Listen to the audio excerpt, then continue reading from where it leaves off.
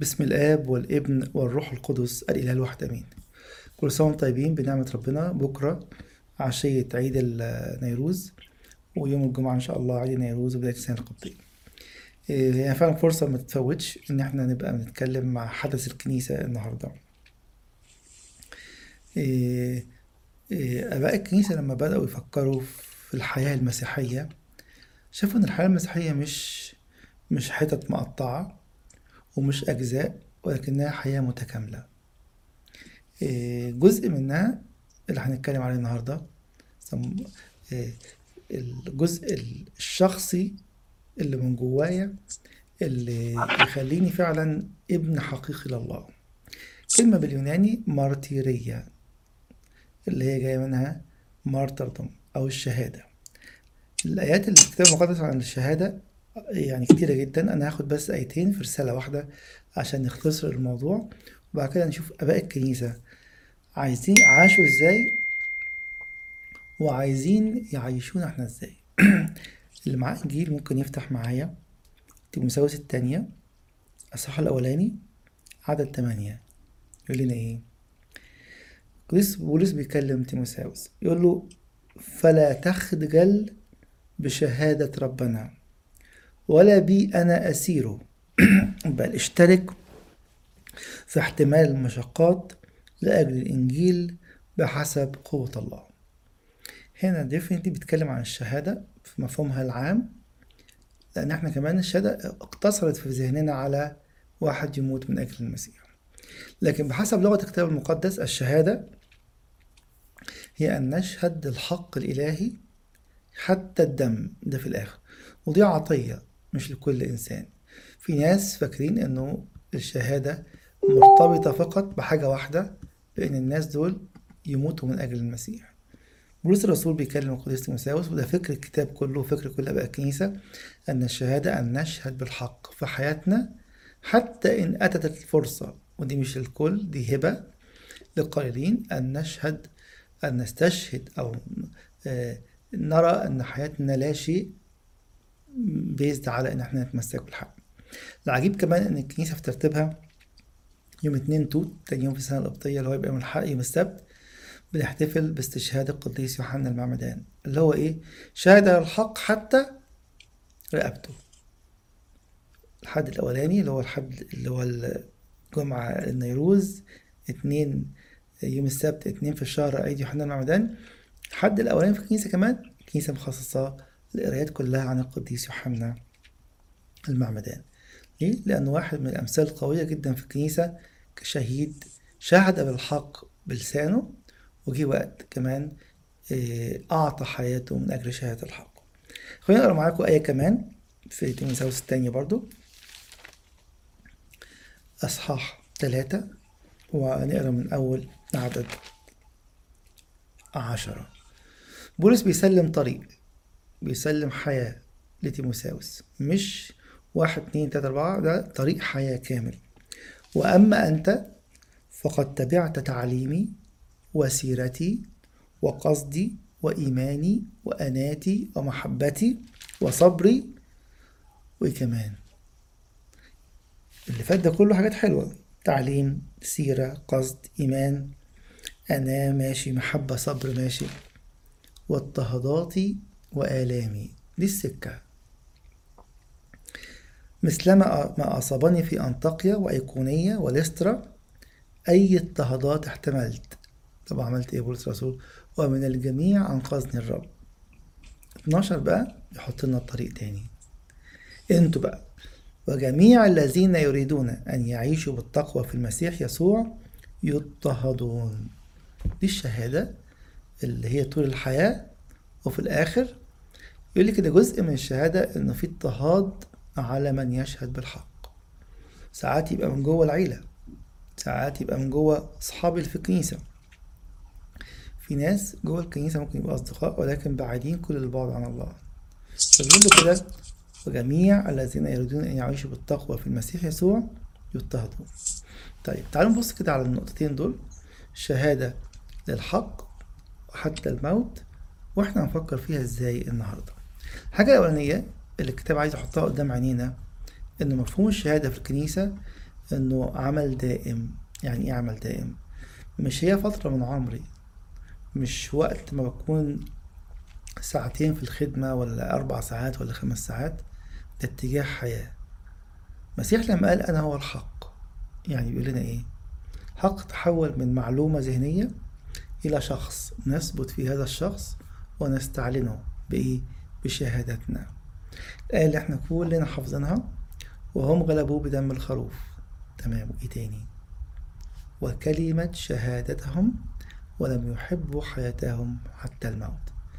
احنا دايما نقف للأسف عند التلت الأولاني. التلت الأولاني ده احتياج للكل. أنا عايز أبقى أتمتع بنصرة وغلبة من خلال قوة دم المسيح، بتوبتي الدايمة، باعترافي الدائم، بالإفخارستية الدايمة. ده رائع جدا. لكن بيقول لنا في حاجة كمان، وكلمة شهادتهم. بيشهدوا بإيه؟ بالحق. هل كلهم هيموتوا؟ هل كلهم هيموتوا شهداء؟ لا.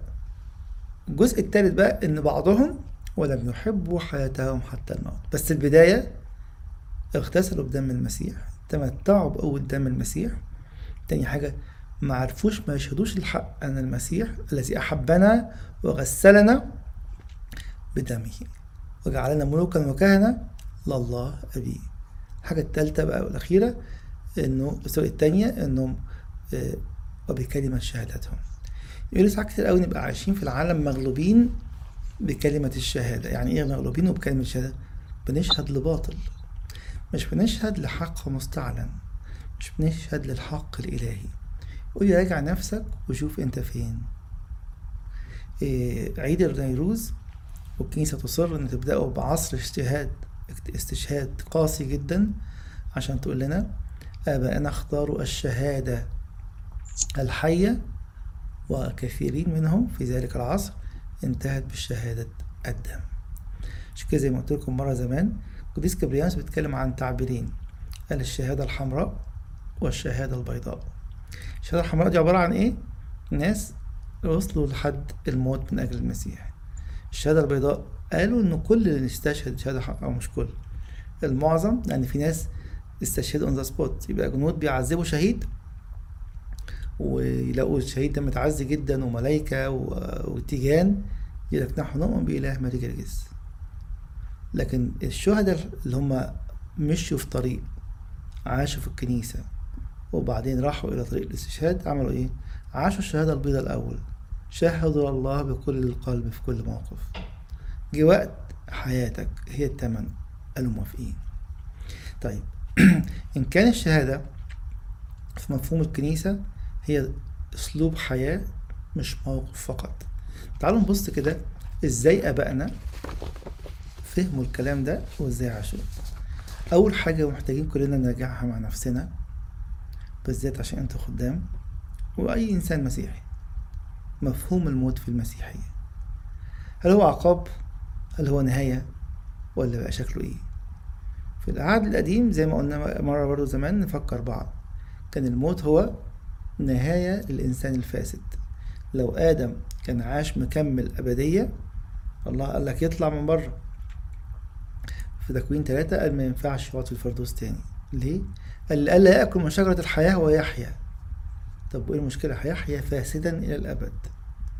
فصار الموت وطرده من الجنة ده عمل رحمة زي ما بيقولوا بقى الكنيسة. ليه؟ لأنه هيموت، ولما يموت هيجي المخلص ويغلب الموت ويجدد الطبيعة الساقطة. فصار الموت في العهد الجديد مختلف. طيب لما بولس الرسول بيقول لي اشتهاء أن أنطلق وأكون مع المسيح فذاك أفضل جدا، كان كاره الحياة؟ أكيد لا. لكن كانت إيه؟ عشان كده بقيت الآية أو الآية اللي بعديها، ولكن أن أبقى في الجسد فهذا ألزم لأجلكم. يقول لي وأنت بتفكر في عطية الله، الموت أحد هذه العطايا. عشان كده نلاقي إن فكرة بقى الكنيسة بيقول لنا كده عيدوا. دي أول نقطة بقى عايزين نفحصها النهاردة في مفهوم الاستشهاد. عرفنا إن الاستشهاد ده شهادة للحق دائمة تنتهي عند البعض بشهادة بالموت. لكن القديسين دول والشهداء دول فهموا الموت ازاي؟ هقول لكم كم قول من القديس كبريانوس ونقف عندهم كده ونتأمل فيهم شوية. زي ما قلت لكم مرة برضو زمان، أول البانديميك أو الكورونا، قديس جبريانوس كتب مقالة مشهورة جدا اسمها في الموت أو في ذكر الموت أو on mortality. في عصره حصل حاجتين: اضطهاد شديد جدا، كان من أسوأ الاضطهادات اللي جت على الكنيسة، وجه في نفس الوقت وباء قعد 13 سنة من سنة 249 لسنة 262. فكانوا الناس يجي يتخانقوا وزعلانين قوي، يقول لهم في ايه؟ يقولوا احنا خلاص أعدينا أنفسنا أن نصير شهداء من أجل المسيح. ايه بقى الفيروس اللي هيجي يموتنا دوت وما نبقاش شهداء من أجل المسيح؟ الناس دي ما كانتش طالبة انتحار، بالعكس كانوا طالبين مجد أبدي. بس تعالوا كده نشوف هما فكروا ازاي قبل الحدث. القديس جبريانوس بيقول لنا ازاي ان ذكر الموت مفرح. لا ده احنا كل ما تيجي كلمة في مجتمعاتنا الشرقية لك بعد الشر ما تجيبش سيرة الموت قدامي، وكأننا ممكن أعرف أزق الموت بعيد. بصوا بقى القديس جبريانوس بيقول الناس بتفكر ازاي كمسيحيين. يقول لهم بالرغم من أن هذا الموت لا يقدم أي هبة، الموت هنا بيتكلم على موت بالوباء، إلا أنه نافع بالنسبة للمسيحيين وعبيد الله. إن نفع ده هيموتوا، إذ يبدأون يشتقون للاستشهاد، فالموت يعلمنا ألا نخاف الموت. يعني إيه بقى الكلام ده؟ إزاي الموت يعلمنا ألا نخاف الموت؟ قال لنا قبل كده، وأقول لكم تاني الكلام اللي قاله في نفس الرسالة.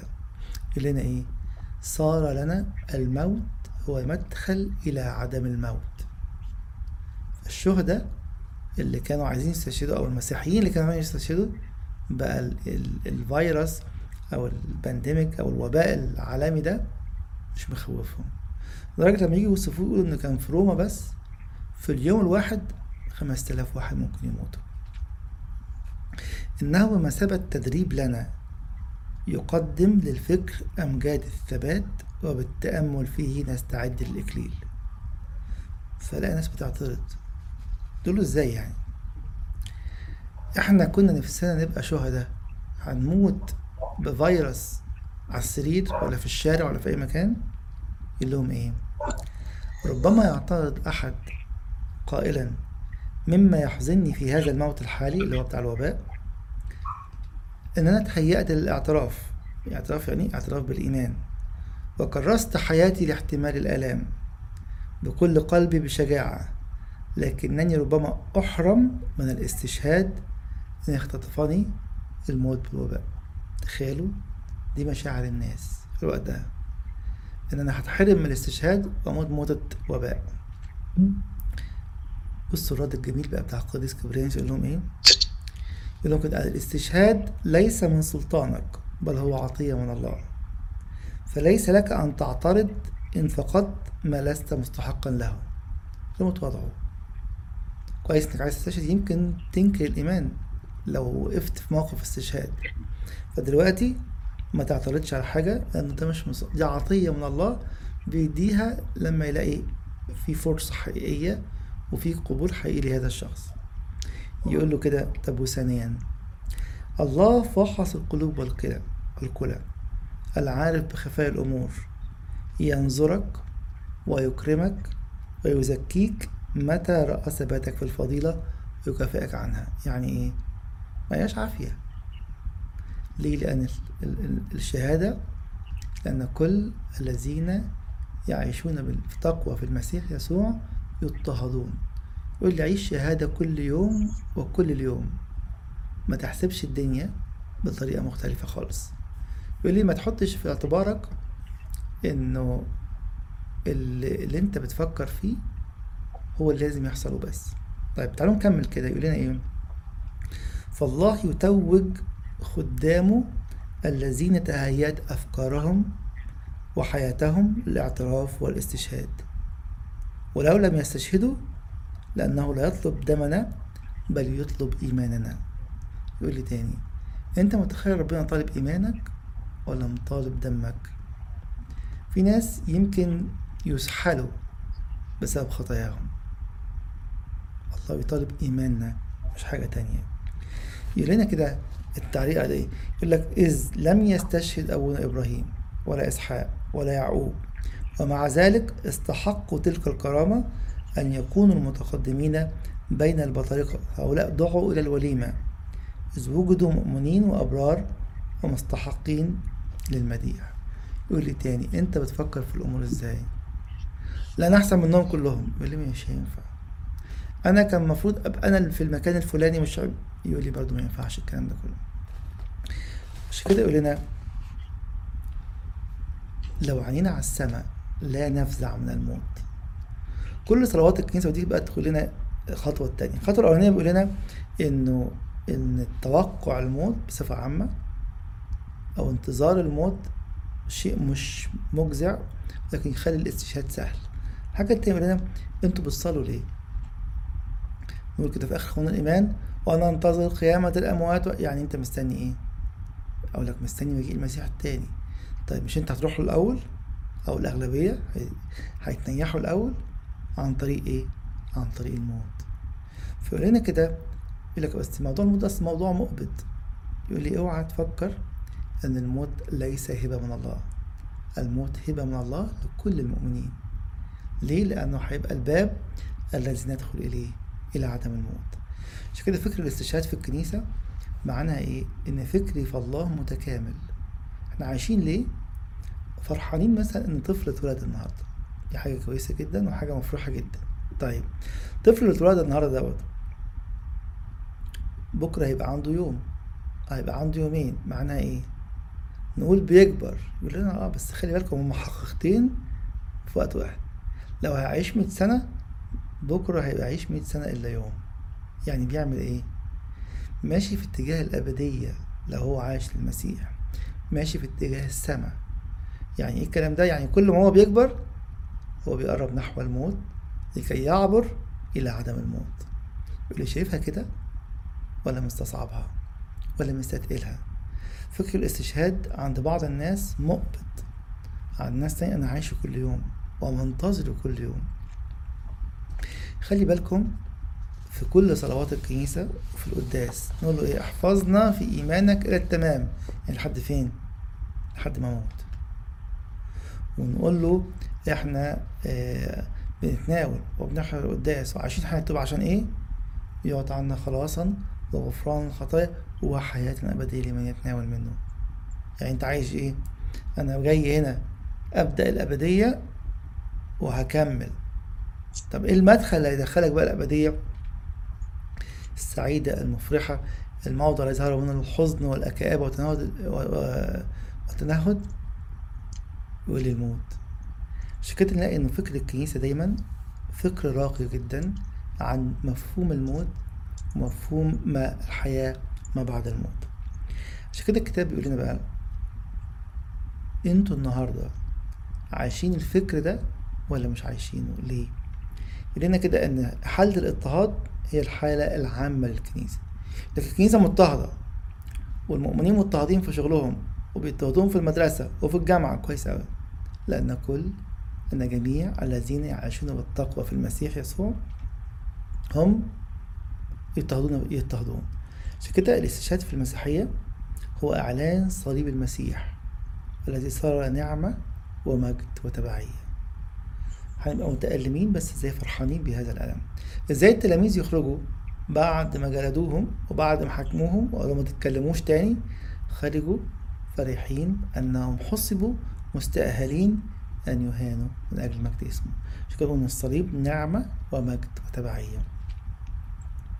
أما بخوميوس بيقول لنا كلمة جميلة قوي، إنه ليس فقط تقطيع الأعضاء والحرق وحدهما هما استشهاد، بل تعب النسك واحتمال الآلام والأمراض واحتمالها بشكر هو الشهادة. فيقول كده لو في ألم أو مرض أو مشكلة بحتملها بشكر ده نوع من الشهادة. عشان كده معظم قديسين الكنيسة الآباء المعلمين وآباء الرهبان اتكلموا عن إيه؟ أن القداسة هي من أقوى مجالات الشهادة. شهادة بالحياة، شهادة في المجتمع، وفي الآخر زي ما عارفين قصص شهادات كتير جدا نسميهم شهادات الطهارة أو القداسة، زي القديسة فبرونيا. التاريخ يقول لنا كده ان هم لما دخلوا جنود ولقوا جمالها حبوا يفسدوا عذريتها. تقول لهم ايه؟ انا عندي زيت اللي يدهن بيه رقبته وبأقوى سيف ما يحصلش حاجة. وعشان اثبت لكم الكلام ده انا هعمل حاجة بسيطة قوي. هتعملي ايه؟ تقول لهم انا هحطه على رقبتي وانتوا اضربوا. تقطع رقبتها. تحتفظ بايه؟ بقداستها وطهارتها.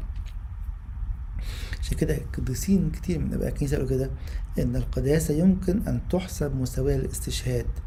اللي هي فيه ايه القداسة دي؟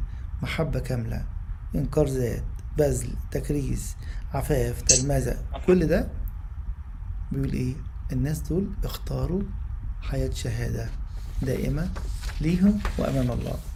عجيب جدا القديس يوحنا ذوي الفم بيتكلم عن المفهوم المتسع للشهادة. يقول لنا ايه؟ قد يقول قائل انه ليس وقت الاستشهاد، فماذا افعل؟ هل تظن ان الاستشهاد على خشبة فقط هو الذي يصنع الشهيد؟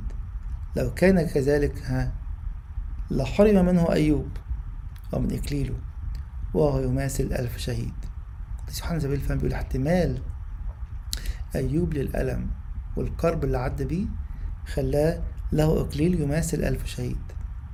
يقول لي كمان ساعات كتير قوي ألاقي إن التذمر ده لغتنا كلنا، وعادي بقى كلنا متذمرين على الوضع وعلى الظروف الاجتماعية والظروف المادية وحال العالم وحال المشاكل وحاجات كتير قوي. يقول لي اوعى تقول إن ده عادي. بصوا كده في كورنثوس الأولى 10 بسبب التذمر مات آلاف من شعب الله. وبولس يرجع يقول كده، مش بحكي لكم حكاية قديمة في العهد القديم، ما بتحكي لنا ايه؟ وهذه كتبت من أجلنا نحن الذين انتهت إلينا أواخر الأمور. كتبت ايه؟ لإنذارنا عشان نتحذر. عشان كده القديس أساس الرسول يقول جه وقت بعد استشهاد القديس بطرس خاتم الشهداء البابا 17 وقف الاستشهاد. يقول لنا ايه؟ اما انطونيوس بقى خلاص كان نزل في وقت من الاوقات يعضد الكنيسه. يقول لنا في سيره الانبا انطونيوس اللي كتبها البابا اسانس الرسول يقول لنا ايه؟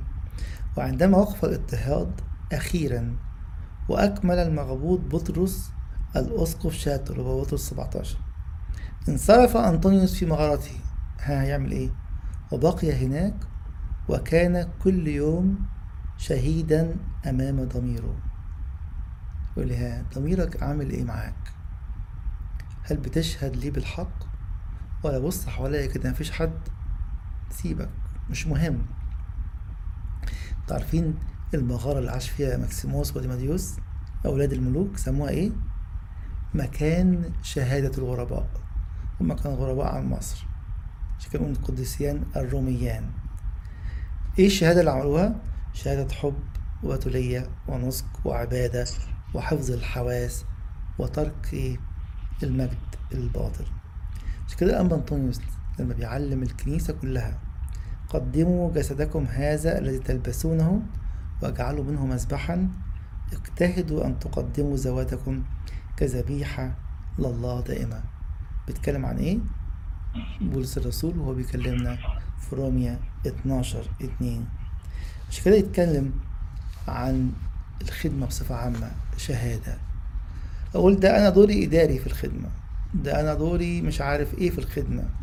يقول لنا كده المؤرخ الكنسي يوسابيوس القيصري يحكي مرات كتير عن كهنة وشمامسة وخدام ماتوا بسبب إيه؟ لم يتوانوا عن أن يزوروا المحتاجين ومنهم حتى المرضى. نفس الكلام نلاقيه في الرسالة بتاعت القديس كبريانوس.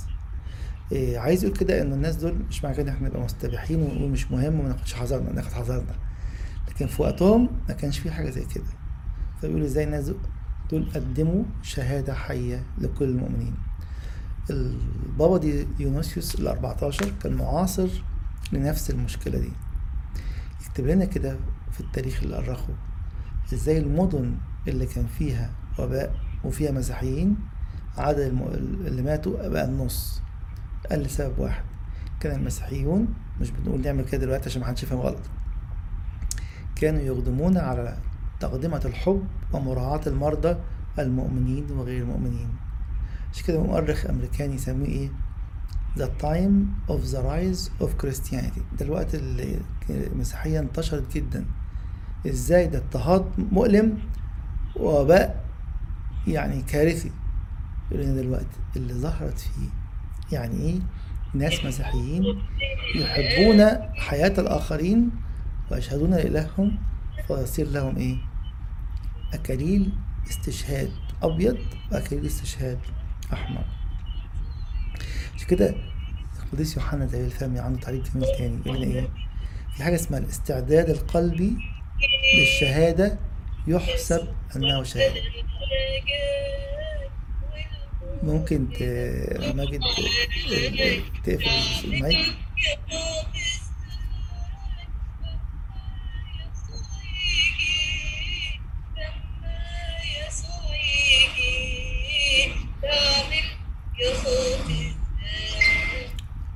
قديس يوحنا ذوي الفم يكمل تاني يقول لنا ايه انه ليس الشهيد فقط هو من علق على الصليب بل من تألم أكثر من شهداء كثيرين لأن كثيرين تحملوا الصياط لكن لم يحتملوا فقدان ممتلكاتهم. هذا نوع آخر من الشهادة. قديس بولس الرسول لما بيتكلم على أنتم الذين قبلتم سلب أموالكم بفرح في عبرانيين 10:34 يقول لي خلي بالك قصة مشهورة قوي ورينا الاستشهاد معاصر وفي كل وقت. قصة حكيتها موجودة متهيألي على النت تصوني إنجيل مرات أبونا بشوي كامل بتحكي كده إنه كان زمان يعني زي ما بنشوف في الأفلام القديمة الناس تشيل عند بعضها فلوس أو ذهب. لو أنا مسافر أحطهم في سرة كده وأقفلهم وأسيبهم عند حد أثق فيه لحد ما أسافر وأرجع. فبتقول إن الجيران سابوا عندهم فلوس في سرة وسافروا وأبونا نزل قداس العيد رجعوا من الكنيسة لقوا الشقة مكسورة والحاجات دي متاخدة الصور دي أو الصورة اللي كانت موجودة. فتصوني زعلت جدا وأبونا اتضايق جدا مش عشان حاجة أكتر منه لو حتى عايزين نرجع للناس الفلوس دي أنا معرفش الصورة دي كان فيها كام. أبونا بتقول بعديها كان عيد اخواتنا المسلمين فالجيران جابوا لهم طبق كحك. الطبق الكحك ده كان جزء من الطقم اللي هم سارقينه من عندهم. فتصوني عرفت وقالت له الطبق ده بتاعنا يبقى هم اللي سرقوا الحاجة. فابونا قال لها ما تتكلميش خالص ونزل يوميها العشية ولما رجع فرحان قوي. قالت له ايه اللي فرحان فيه يعني قال لها كده لأن الوصية بتقول أنتم الذين قبلتم سلب أموالكم بفرح. لولا الناس دول ما كناش هنتمتع بالوصية دي. ده مستوى عالي علينا بس مستوى موجود. عشان كده بيقول القديس سبحانه هذا نوع آخر من الاستشهاد. يقول كده لما سلبت ممتلكاتك بظلم بسرقة قبلت يكون ده استشهاد ولا عملت خناقة أو عملت مشكلة؟ يمكن تكون مع اخواتي. اكتر حاجة بشوفها دلوقتي اخوات بيقطعوا بعض على الميراث واقول انا حقي وده يقول حقه والولد ممكن يقول لا احنا نمشي بحسب الشريعة. حبيبي بتقول ايه؟ يقول لك ده حق القانون مدين الحق ده. دول الناس اشتهوا ان يكون لكم فكر الشهادة. عشان كده القديس برسنوفس يقول لنا ايه حاجة برضو على المستوى العملي جوه بيتك مع مراتك ومع زوجك كل من يتخلى عن مشيئته الخاصة فهذا يسفك دمه. يعني هو بيقول لنا بالظبط اللي بولس قاله عن المسيح قال ايه ان كل الذين اما الذين هم للمسيح يسوع قد صلبوا الجسد مع الشهوات والاهواء. يقول لي انت فين؟ انت مكانك ايه؟ عايش مع مين فيهم؟ طول ما انا في المكان الصح الدنيا تنور، في المكان الغلط الاقي نفسي عايش حاجة مختلفة خالص. خليني اختم معاكم بكلمتين صغيرين يقولهم احد الاباء. احنا النهاردة ما ينقصنا كمجتمع كبيوت مسيحية ان نعيش الشهادة الحية نصير شهداء امام ضمائرنا زي ما قال بابا اثناسيوس عن القديس انطونيوس. ليه؟ سامحوني كلنا وبلا استثناء وانا اولكم اتكلم والكلام مش داخل قلوب الناس لانه من شفايفي ما فيهوش شهاده حي. ممكن تروح تقول لواحد متشكر يمكن على كوبايه ميه يقول لك مش من قلبه مش دوري ان انا ادين، لكن في واحد تاني يقول لي متشكر، احس انها خارجة فعلا من قلبه. الله بيقول لنا كده: كيف نشهد شهادة حية نصير بها أمناء أمام الله تشهد أمام ضمائرنا. محتاجين لمناخ طاهر بشهادة حية. عيني بتستر اللي قدامي ولا بتعريه؟ عيني بتشوف الغلط بس؟ ما أحوجنا إلى قداسة حياة جوه مجتمع الخدمة. عيني مش بتحسد، عيني مش بتحقد، مش باصص لده وبدين ده. لحياة فرح وتهليل كنوع من الشهادة الحية اللي تغلب العالم تحت كل الظروف. محتاجين إلى كلمة الحق اللي ما بتتلونش، اللي مش كل يوم أغير فيها عشان فلان يعجبه. محتاجين لشهادة الصلاة، نعمل مؤتمرات عن الصلاة ونيجي عند القداس اللي هو قمة العبادة في الكنيسة، يقول لك أصلي مكسل، أصل القداس بيطول، أصل أروح أخد ربع ساعة، أروح آخر نص ساعة. لما نكلم ولادنا بالجسد أو في الخدمة عن قوة الإفخارستية يبقى هنحضر القداس من أوله ويمكن من عشية كمان. نتكلموا عن حلاوة التسبيح وقوته يبقى بنسبح مش بنتكلم عنه. شهادة الحب، العفة، الطهارة، الطاعة، التجرد، أكبر حاجة بنعاني منها كلنا شهادة القلب الواحد والفكر الواحد والروح الواحد. نسمعها كل يوم ونقولها كل يوم ونصليها كل يوم في صلاة باكر في أفسس 4: أسألكم أنا الأسير في الرب.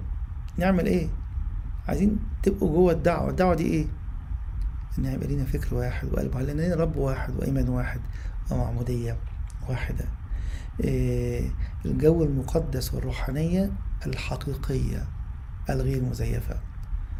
يمكن أنا مطلوب مني النهاردة وكل واحد فينا، رب أقدم توبة عن كل مرة عملت روحانية مزيفة وقدمت روحانية مزيفة. محتاج أبقى ثابت في عناية، ناظرين إلى رئيس الإيمان ومكمله يسوع، عناية مثبتة على رئيس الإيمان. واخد ولادي بالجسد وولادي بالروح ولهم عينينا على رئيس الإيمان. نريد أن نشهد شهادة حية. محتاجين شهادة الشبع وخدمة الحب. في واحد على طول مش متذمر، مش شبعان شغل، مش شبعان فلوس، مش شبعان أي حاجة. نشهد بشبع وأعمال رحمة. محتاجين نشهد بأنه جيلنا محتاج أن يرى مسيحية حقيقية كل يوم وكل يوم، في البيت وفي الكنيسة وفي كل مكان، بداية بالبيت، ببيتك وبيتك وبيتي. ربنا يدينا الحياة المملوءة بالشهادة في الحق بالحق، لكيما نثمر فيها بحياة حقيقية، حياة يشهد العالم أننا مختلفين لأن أبناء الإله الحقيقي. له المجد الدائم في كنيسته من الآن وإلى الأبد، آمين.